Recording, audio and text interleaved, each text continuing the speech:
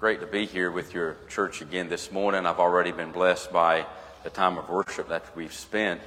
My pastor says pretty frequently over in Blackshear, Emmanuel, where I'm from, that if you have to wait until the message for the gospel to be preached, you've waited too long. And I'm thankful this morning that you don't have to wait until the message for the gospel to be preached, because the songs that we have sung this morning have been full of the gospel message and the atoning work of the Lord Jesus Christ. And if you're thankful to be saved this morning, just say amen. Because I'm thankful to be saved in the fact that there is no work that I could do or that you could do for us to earn our way into heaven. But Christ is the one who has finished the work. And when he cried from the cross, it is finished. It was indeed finished.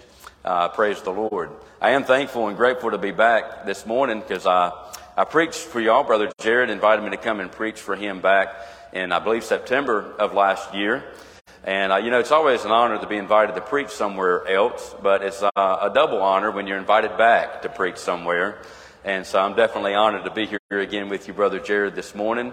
And so without much more to say, I'll go ahead and invite you to turn in your Bibles this morning to the book of Joshua, chapter 1 and verse 8. Joshua chapter 1 and verse 8. We're just going to be looking at verse 8 this morning. And so if you found your space there or your spot there, I will invite you to stand as we read and honor the Word of God. I'm not sure if it's the custom here, but we do this over at my church. And so I invite you to stand this morning as we read and honor the Word of God, as we read just this one singular verse from Joshua 1 and verse 8. For those that have been raised in church, this is probably a very familiar text for you. And the Bible says right here in verse 8, "This book of the law shall not depart from your mouth, but you shall meditate in it day and night, that you may observe to do according to all that is written in it. For then you will make your way prosperous, and then you will have good success." I just want to preach a simple message today that I've entitled, "The Key to Success." You can be seated. As you do, would you bow with me in a quick word of prayer? Father, I thank you for this church. Father, I thank you for like-minded believers that are all across this community. But Lord, I'm particularly grateful for Deenwood Baptist Church and what they stand for and how they seek to reach the community of Waycross and surrounding areas with the gospel of the Lord Jesus Christ. Because, Father, we know that the only hope that we have is the gospel of Christ. Father, not any other gospel can save us. But Father, only the gospel of Christ as delivered to us through the Holy Scriptures has the hope contained within it that can bring hope to a lost and a dying world. And Father, I pray for your blessing on this congregation. And Father, I pray specifically right now that you would bless these next few moments that we have together around your word, that this church would be edified. And Father, I pray that even somebody that may be lost and apart from you will be saved by the end of this day. And Father, we pray these things in Jesus' name. And all God's people said, amen. You know, success is something that we all want and that we strive for. You see, whether we're talking about academic success for some of our students that are maybe in the room, or maybe some adults that maybe you're in some sort of college degree program. Maybe we're talking about athletic pursuits, again, for some of our students. Maybe we're talking about occupational success, which I'm sure that all of us in this room that have a job would say, I want to be successful in my occupation. Or maybe it's financial success that, of course, again, we would all desire to have some type of success in regards to our finances. And the truth of the matter is we don't like failure. I mean, if we were to poll this room, it's just natural for human nature. We don't want to fail. In fact, many times the reason why we don't pursue certain things, we don't pursue them because we're scared of what? We're scared of failing at that certain thing. So we'd rather not try at all than to try something and fail. It reminds me a little bit of the story of the little boy that had a baseball bat and a baseball, and he went out into the yard and started, as you know, we call it cherry balling. I'm thinking of basketball, confusing my sports. But cherry balling the ball and throwing it up and swinging and trying to hit it. And so he throws up the ball and swings and tries to hit the baseball, and he misses. He throws it up a second time, and he swings, and he misses. And then a third time he throws it up, and he swings, and guess what? This time he misses. And so, of course, 3 strikes and you're out. And so he just throws his bat down on the ground and he says, wow, what a pitcher. You see, the little boy found a little bit of something to be successful at. He might not have been the best hitter in the world, but maybe he thought, I'm a pretty good pitcher. I just struck that dude out. You know what I'm talking about? You see, to be sure today, there is nothing wrong with striving for success in any of the aforementioned areas. Your occupation, athletics, academics, whatever, fill in the blank. But I'm here to tell you today that we must remember that merely succeeding in those areas, that isn't the ultimate goal. You see, Jesus did not tell us to go into the world and to make A's. And making A's is all fine and dandy. In fact, you should strive to do well in whatever you set your mind and your heart to accomplish. But he did not tell us fundamentally and primarily to go out into the world and to make A's. He didn't tell us to go into the world and make millions of dollars. And he didn't tell us to go into the world and win championships. No, Jesus said in Matthew 28 and verse 19 that we are to go into the world and make disciples. You see, in other words, what Jesus is getting at right here, we are to live with our sights set on the eternal and not the temporal. Can I remind you of what Jesus said in Matthew 16 and verse 26? When he said to us, and maybe somebody needs to be reminded about this truth of Scripture, because I know that on any given day I need to be reminded of this. But what does it profit a man if he is to gain the whole world but yet lose his own soul? You see, I'm here to tell you this morning that the key to success is simply this. It is faithful obedience to God's perfectly revealed Word.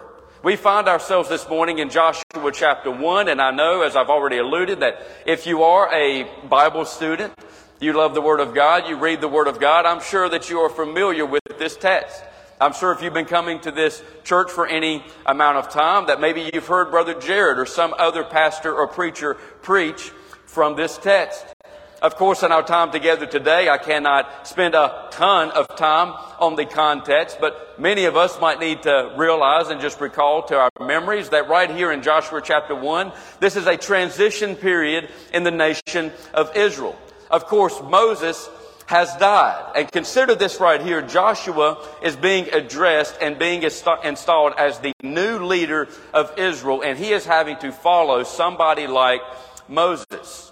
I believe most of us could agree this morning that if we were to think about the most prominent figures in the Old Testament, Moses would be in the top 3 or 4 of prominent figures in the Old Testament as far as being well known and those that were just so venerated and greatly used by God in a dynamic way in the history of Israel. You'll think of Abraham, of course. You'll think of David. Perhaps you'll think of Elijah because of his prominence as a prophet and the way he is mentioned and used to actually conflated with John the Baptist in the New Testament. But among those, you cannot overlook this man, Moses, as well. And of course, the situation right here in Israel is not the greatest because they have been wandering in the wilderness for 40 years, and they have been doing so out of their own disobedience to the commandment, to the Word of God. And so Joshua is here in this text being installed as the new leader, and he has been tasked with leading Israel to conquer the powerful enemies of God. And I believe right here as we see somebody with such a great and high calling on his life, I believe that the instructions that God gives to Joshua in this text are highly applicable for each and every one of us and the particular specific call that God has on each of our lives in this room this morning. You see, God tells Joshua right here, and maybe this also needs to resonate with somebody today, but he tells him 3 times right here in this text to be strong and courageous. As you can gather from just the repetition of that line right here, there's probably a reason that God is telling him to be strong and to be courageous. Because how many of us may be tempted to be weak and cowardly in a position like this and with a call on our life like this? And I'll tell you the truth this morning, that being and living for the Lord, it takes strength and it takes courage. In fact, I believe that the principle right here is that the call of God on each of our lives, it requires both of those things, but the strength and the courage we need to fulfill the plan and the will that God has for us. God is the only one that can supply it to our lives.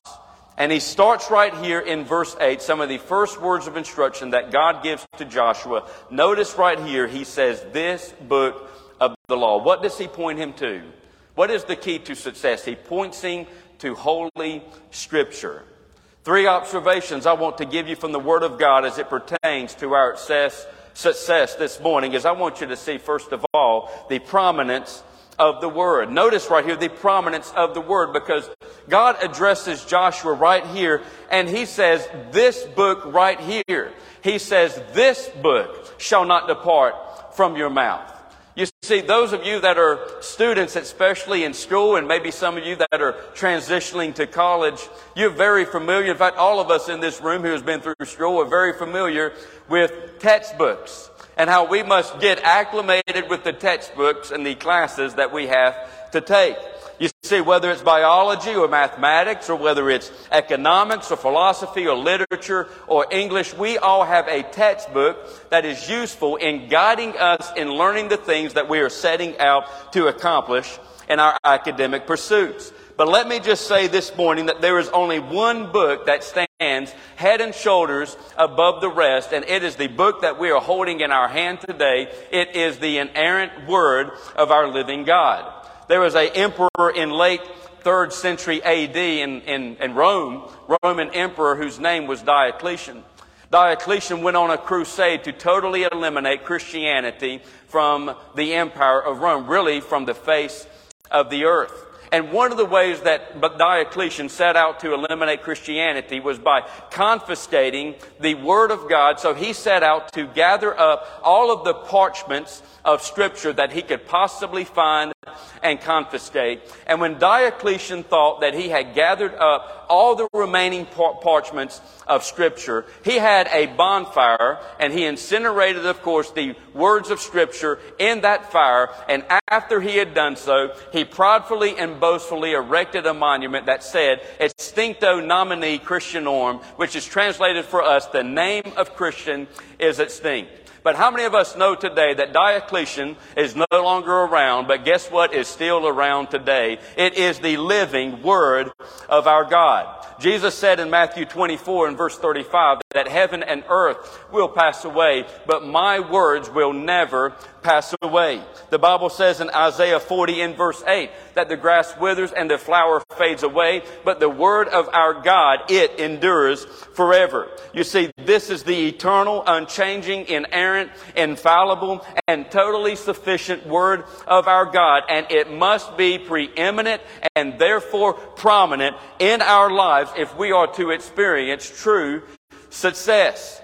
I choose this word prominent this morning because the word prominent means readily noticeable and conspicuous. And I just believe our love and affection for God's Word should be readily noticeable and conspicuous. People should know that, as we have said about Baptists for years now, in a great way, that people should know that we are people of the book, not people of the culture, not people of society, not people of compromise, but people of the book. 2 areas where I believe this text tells us this word should be prominent is, notice, number 1, it should be prominent in your mouth.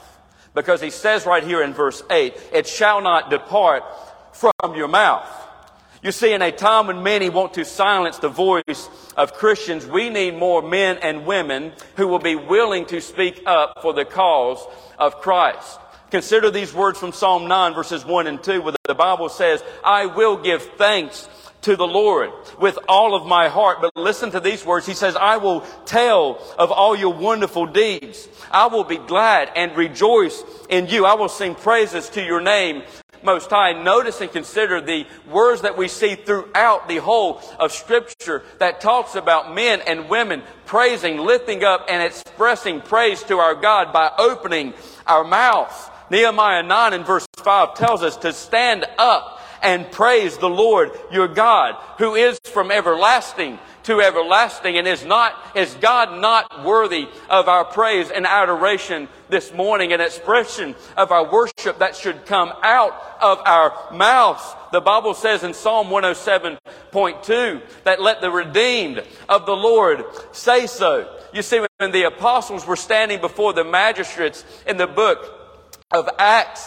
and they were being persecuted, they were being beat, they were being whipped, and they were told not to preach anymore in the name of Jesus. But they said to the rulers of their day, we cannot but speak of the things which we have seen and which we have heard. And I'm just here to say today that people that cannot and do not share their faith and are shameful and not bold and not courageous in sharing their faith, one of the reasons people, supposed Christians, may not be bold in their faith is because they've never truly experienced the life-changing, life-saving power of the gospel of the Lord Jesus Christ.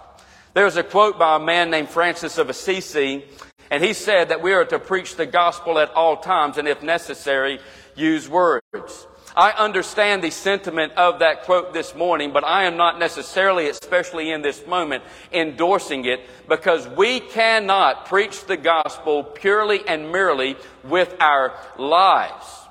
You see, we must open our mouths and preach it. We can live lives that evidence change and that can reflect the change that the gospel has brought into our lives. But to preach fundamentally means to proclaim, to declare, and of course the implication is with our mouth. And so if you just think you're going to win the world to Jesus by acting like a Christian, you must do more than merely act like a Christian. But at some point in time, somebody needs to stand up and share the gospel of the Lord Jesus Christ. 1 Peter chapter 3 and verse 15, the Bible tells us that we are to sanctify the Lord God in our hearts, and we are always to be ready to give an answer to everyone who asks us a reason of the hope that is within us, and do so with meekness and in fear. You see, the Word of God should be prominent in our mouths, but then notice also it should be prominent in our minds.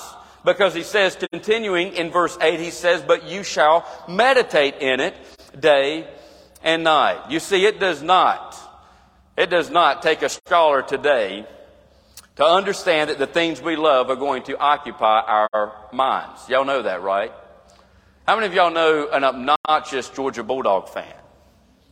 How many of you know an obnoxious Florida Gator fan or Alabama Crimson Tide? You see, the reason why we are so passionate about some of our sports teams, or one of the ways that we know that we are passionate about sports teams, is because we show and demonstrate our affection for them. And I'll tell you this, that people think, I know that people, in fact, the countdown already in the month of June is already on for football season that is right around the corner. And I just want to be clear this morning, I'm not preaching against that. I love football and sports as much as the next person. But I'm just here to say today that the reason why and the things that we are passionate about, they're going to occupy our minds. You see, whether it's a sport, whether you're a musician, perhaps, whether it's your career. In fact, I say this morning that even as a minister of the gospel, my ministry, and Brother Jared, I know, would say this as well, ministry, it occupies our minds, and in large part because we love doing what God has called us to do when it comes to ministry. Your family, if you love your family, of course, they're going to occupy your mind. I'm here to tell you today that when I first started dating my wife, she occupied my mind. Can I get an amen this morning? You see, my wife occupied my mind because I loved her and was growing in my affection for her. You see, in a very similar way, one of the ways our love for God's Word is evident is in how much we meditate in it.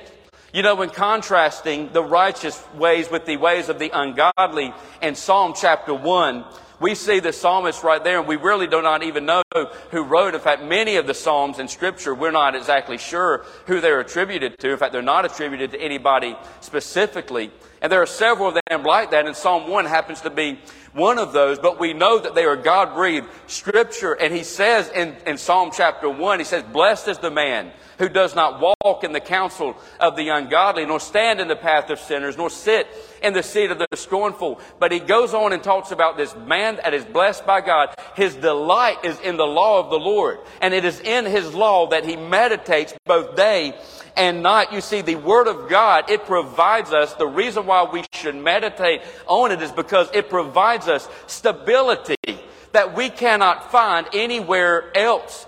In fact, the psalmist would go on and he would use a reference that would actually indicate that stability by saying in verse 3 that he will be like a tree that is firmly planted by rivers of water that brings forth fruit in its season. His leaf also shall not wither, and whatever he does, it shall prosper.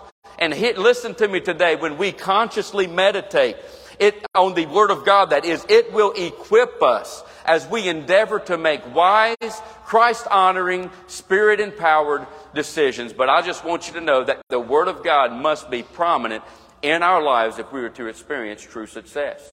Number 2, this morning, notice that not just the prominence of the Word, but there's also a word here about the practice of the Word. Because then he goes on to say in verse 8 that he says that you may observe, but then notice these 2 little words right here, to do. Just 4 letters, but power-packed. He says that you may observe the Word of God, and not just observe it, but you may observe it to do the Word of God. You see, listen to me this morning. The point of knowing Scripture is not to brag about our knowledge about it. The point of knowing Scripture is not to memorize Scripture, or the point of memorizing Scripture is not to impress people with how much you can recite it. You see, listen today, we learn the Word of God in order to effectively apply the Word of God in our daily lives.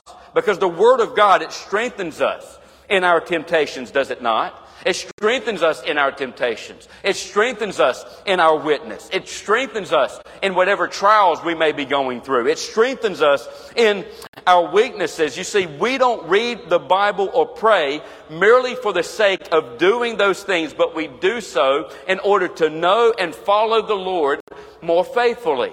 I'm sure many of us are probably familiar that kids, with the adage or the saying that kids spell love, T-I-M-E. But we know from Scripture that God spells love, O-B-E-Y. Consider these verses from 1 John chapter 2, verses 4 through 6. Now by this we know that we know Him, if we keep His commandments.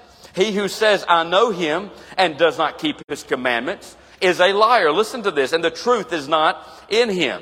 But whoever keeps His word, truly the love of God is perfected in him.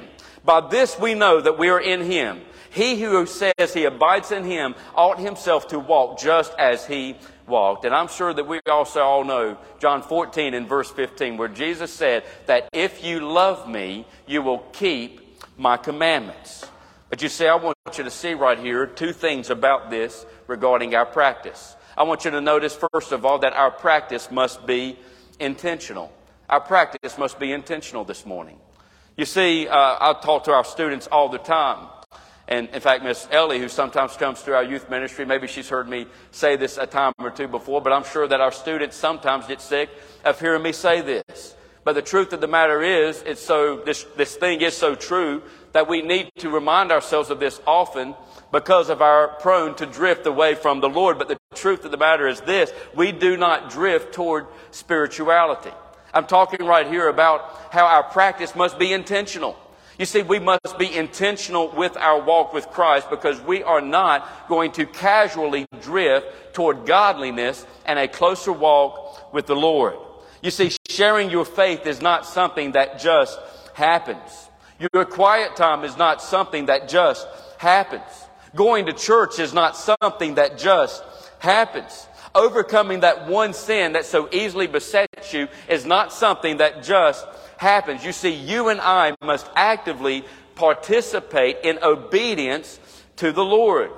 As I was preaching and as I've taught this concept before to our students, especially to those entering adulthood, and even those that have just graduated, particularly that are leaving high school and now going to college, I don't know that there is a more important truth for them to grasp other than some of the basic fundamentals of our faith, as they are so important, crucially important to our overall well-being and grounding spiritually.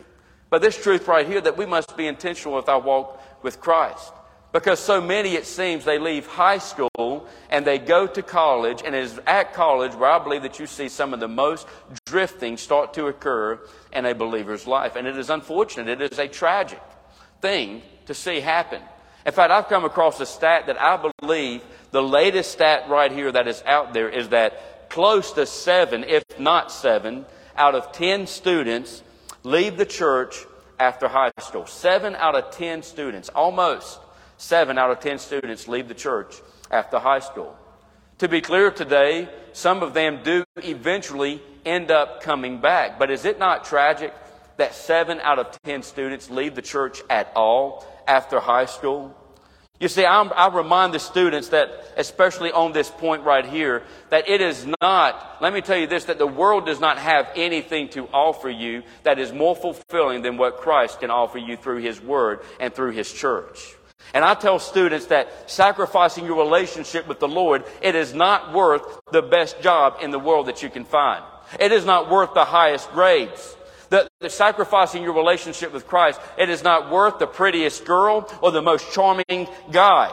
It is not worth the most popular position in some fraternity. But the Bible calls each and every one of us, regardless of your age, regardless of where you are at, it calls each and every one of us to seek first the kingdom of God and His righteousness and allow God to supply our need in every other area of our lives.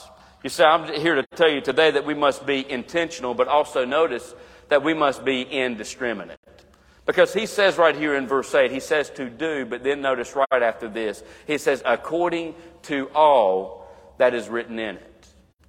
You see, our church and many of our pastors and leaders in our culture and in our world today, they need to grasp this concept, because He did not say that you are to do some of it. He did not say that you are to do most of it. No, He said that you are to do all of it. You know, one of the texts actually that God used when He prompted my heart to begin praying about His will for my life, that eventually led me to serving at Emmanuel Baptist Church here in Blackshear.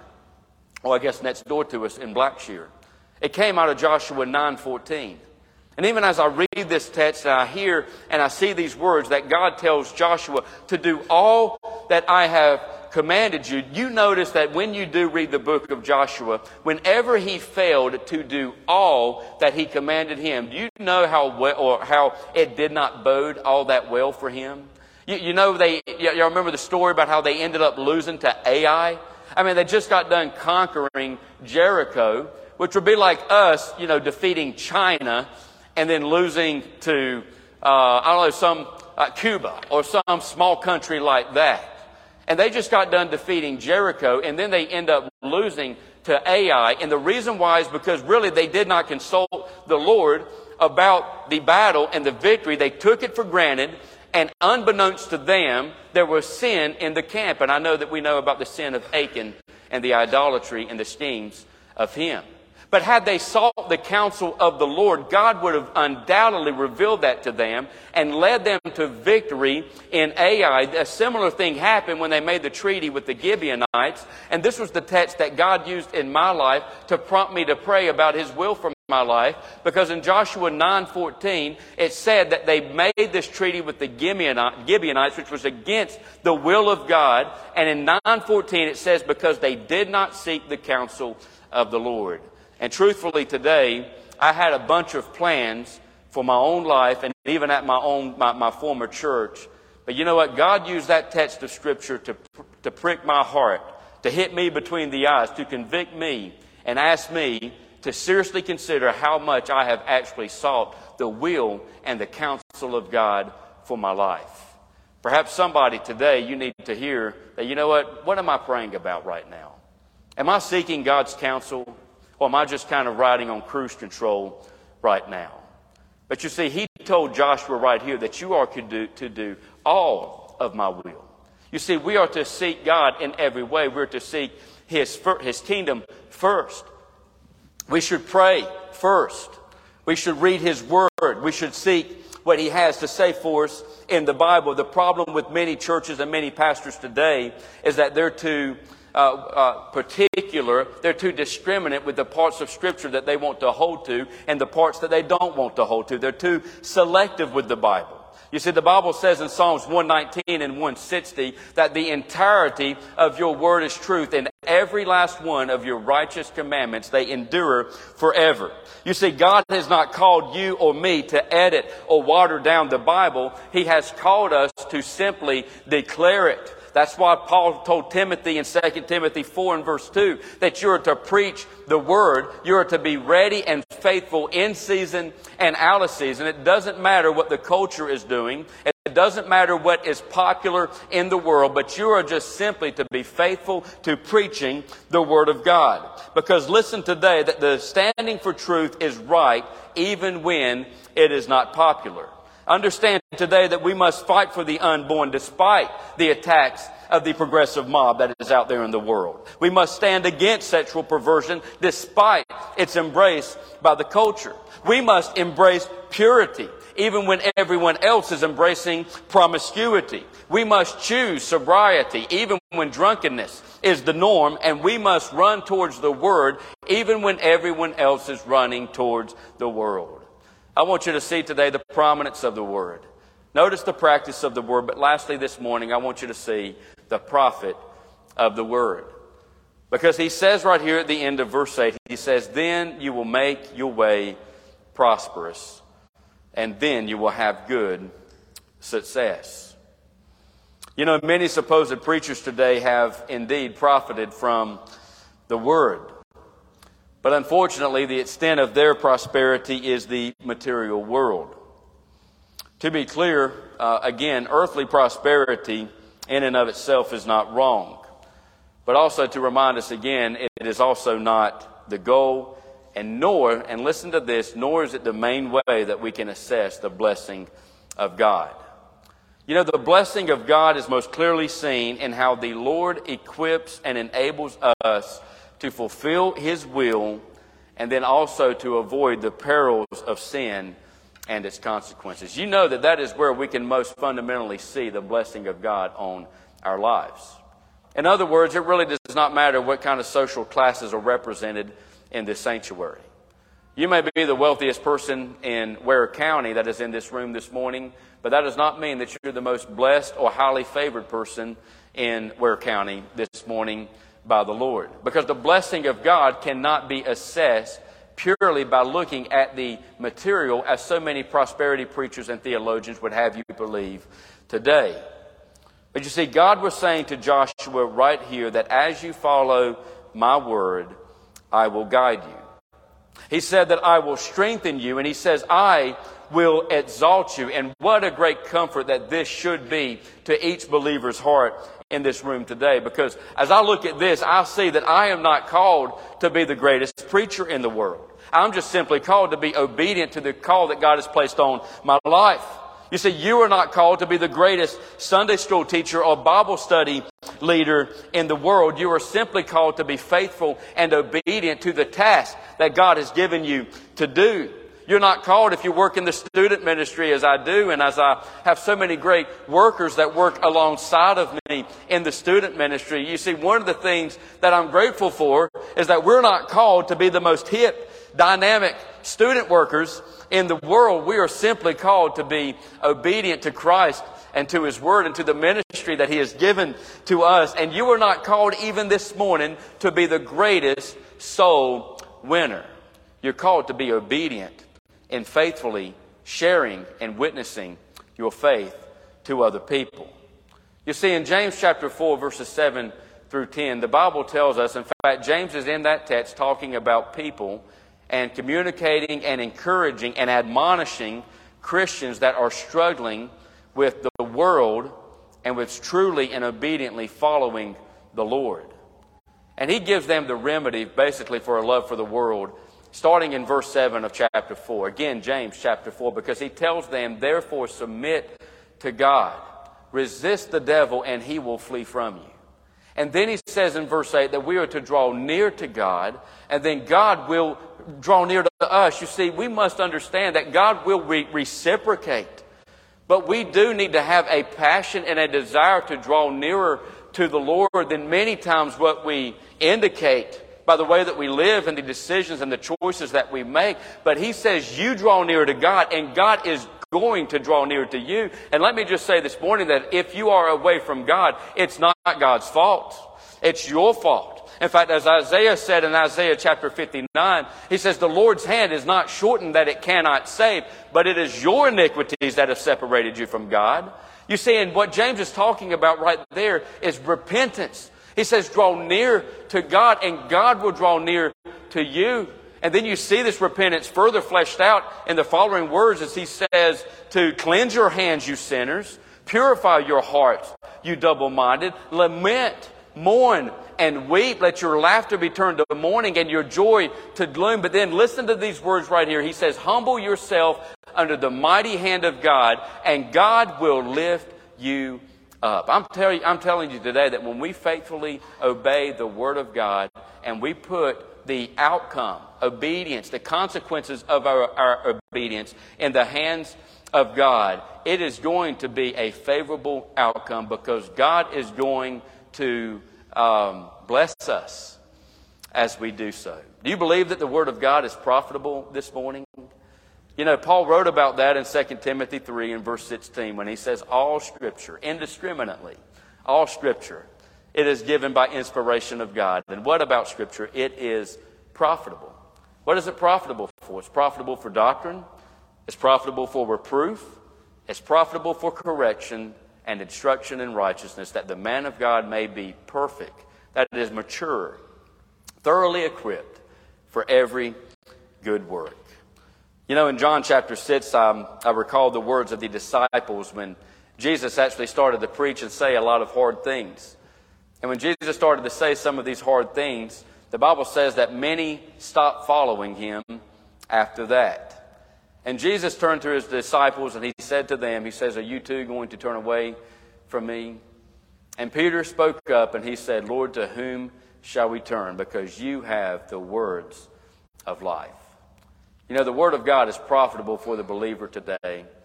But I know, as we've already sang about the glorious truth of salvation, the thing that we can always look at is we can see that the Word of God is profitable to call men and women unto repentance to be saved. As Jesus would say in John chapter 10 and verse 10, he says, the thief comes to steal, kill, and destroy. You see, Satan comes to steal, kill, and to destroy. Sin that infiltrates our lives, that comes to steal, kill, and to destroy. But Jesus said, I have come that they may have life, and that they may have life more abundantly. As we've already sang today about the gospel really of Christ, and I appreciate the fact that this is a church that does not shy away from the hard truth to the world today in Scripture. That to be outside of Christ, Brother Jared talked about from Ephesians this morning about us being in Christ. And I love your thoughts on that this morning, Brother Jared, about how He's not a distant Father or a distant Lord, but we are actually in Christ. He is near to us. He is imminent. We have an intimate relationship with Him. We are in Christ. But also how He, and as we've sung about today, about the fact that if we are outside of Christ, actually the Bible says that the wrath of God abides on us. And we all truly are deserving of the wrath of God. And that's what makes the grace of God so glorious and astonishing to me. But Jesus did say, in fact, in John 3 and verse 36, that he who believes in the Son of God has everlasting life. But he who does not believe shall not see life, but the wrath of God abides on him. You see, ultimately, it is the Word of God that keeps us. The warnings that we see from texts like John 3 and verse 36, those texts right there show us and point us the way and demonstrate for us just how profitable the Word of God is to keep us from a Christless eternity. And I just want to say to you, Deenwood Baptist Church, this morning, and reiterate one more time that the key to your and my success, it is right there in your hands and right here in my hands, because it is, in fact, the Word of God. Would you bow with me in a word of prayer right now? Father, I come before you in prayer, and God, I thank you for the opportunity that I've had to share and preach your word to this dear congregation today.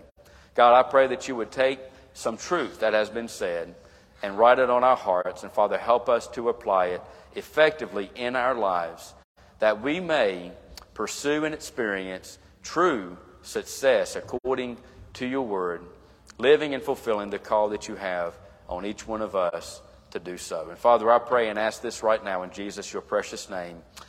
Amen.